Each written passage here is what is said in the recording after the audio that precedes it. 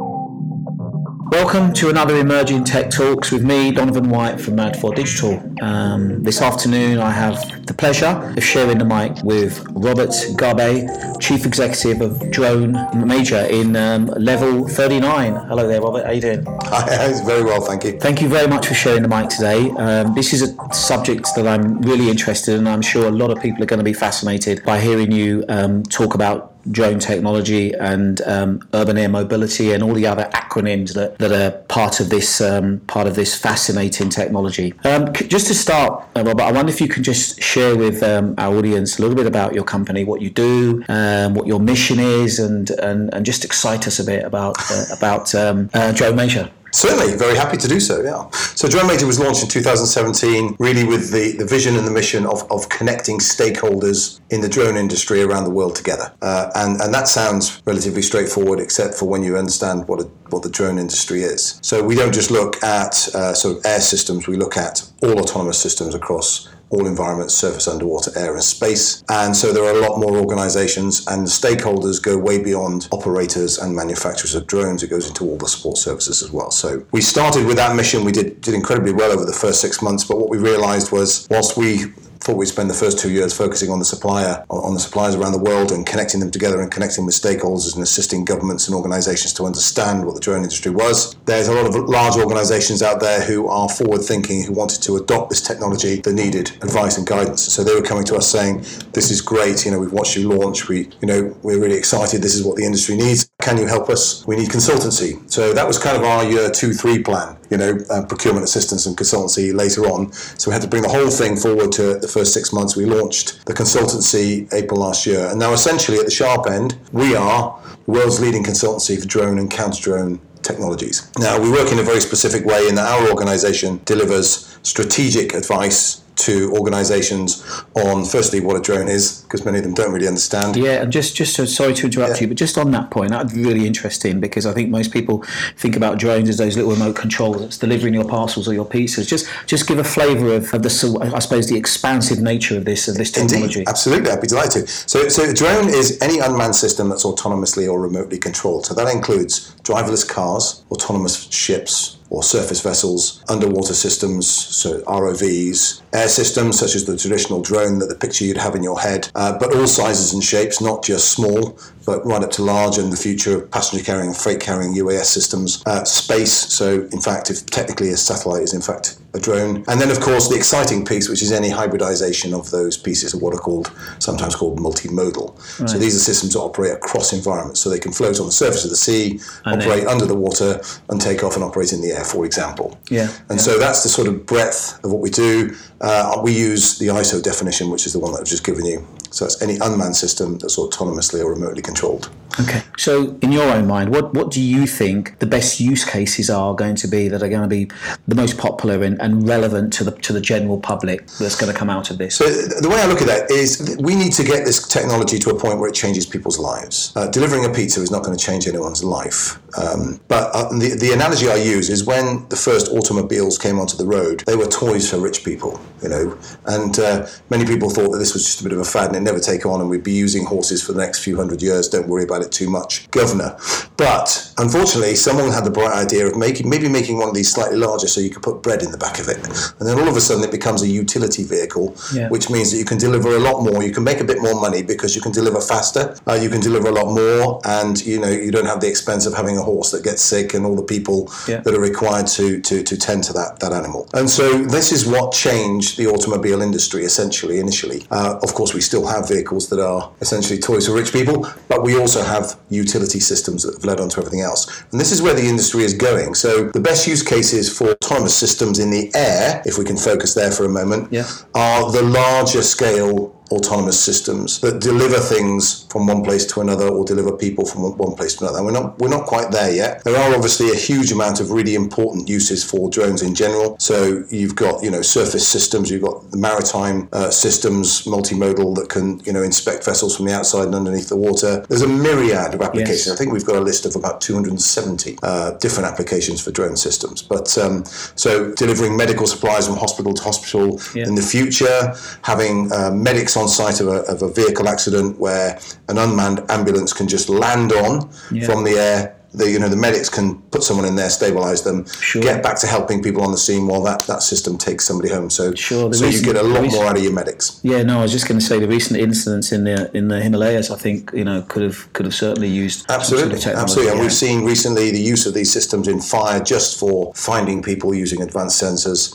We go further than that in terms of the use of them later on in extinguishing fires. Sure. So the use of autonomous systems in many environments is very, very useful to mankind, and that's where the industry is going. Great, no, that's great news. So just stepping slightly back from that, what is the actual technology itself that's driving all of this?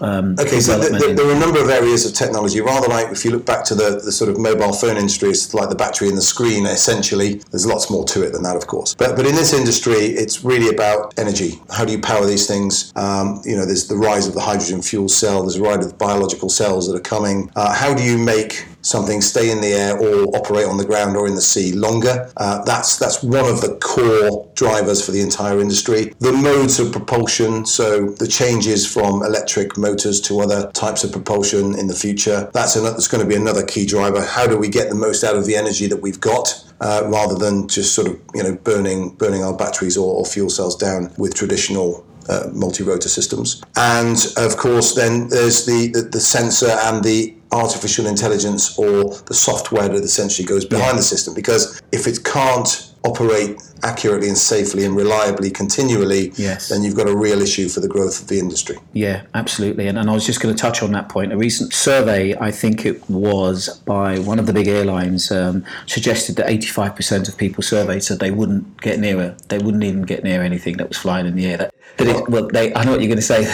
No, and you're absolutely right. And I think it'll be a very, very long time before there is a passenger carrying aircraft that doesn't have a pilot. I mean, if you really think about that psychologically, you may have 150, 200, 300 people in the back of the aircraft, nobody flying it except for a piece of software. Yeah. You would at least have to have someone sitting there monitoring the systems. As you do now.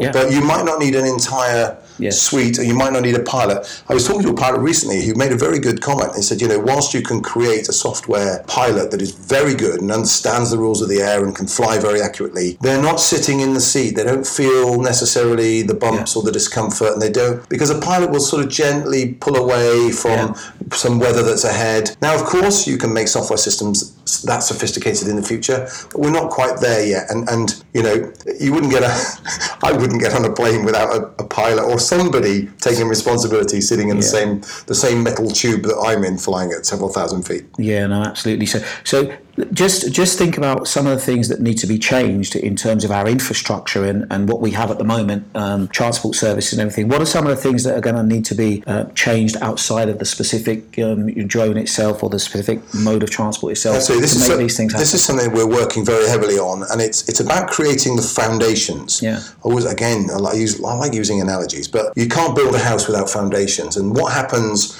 traditionally in fast-moving technological industries is that people go off and create tech. So, and they don't necessarily think that they can actually use it. So, and the government tend to fund isolatory projects to prove a point that something can happen. So can you fly a drone beyond visual line of sight out to the sea and back again without it falling out the sky? Yes, you can. Can we now do that? No, you can't, because there's no regulations. There's no technology in place to support that. So the foundation blocks are, first of all, we need a suite of sandboxes around the UK. I'm not talking regulatory sandboxes, although that would be linked in. Physical sandboxes where manufacturers and operators can go and test their technology and their concepts. We can draw intelligence and knowledge from that activity.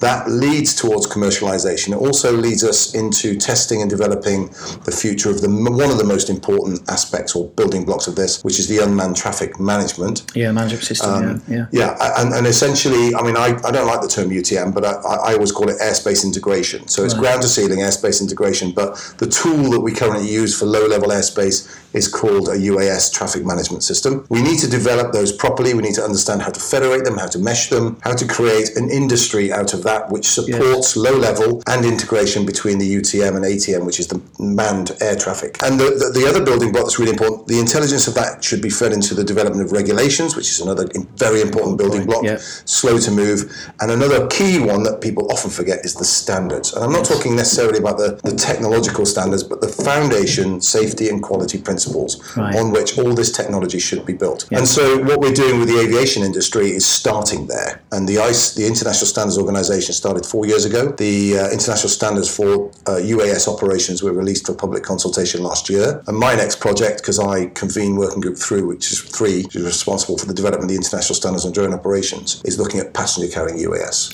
So it's the fundamental safety and quality principles for that, which is an absolutely essential building block for the future of UAM. Sure. No, fantastic. What do we have to do to change public perception on this? I think the public perception is negative. Well, I hear this a lot, and it always makes me smile. Public perception will always be negative when they don't understand what it is what it is about. And I'll go back to the story that I always tell, which is when cars first came out, the safety rule that was brought in that you had to have two people in the car, and one of them had to get out at a junction and walk across in front of the car, waving a red flag during the day, or a lantern during the night.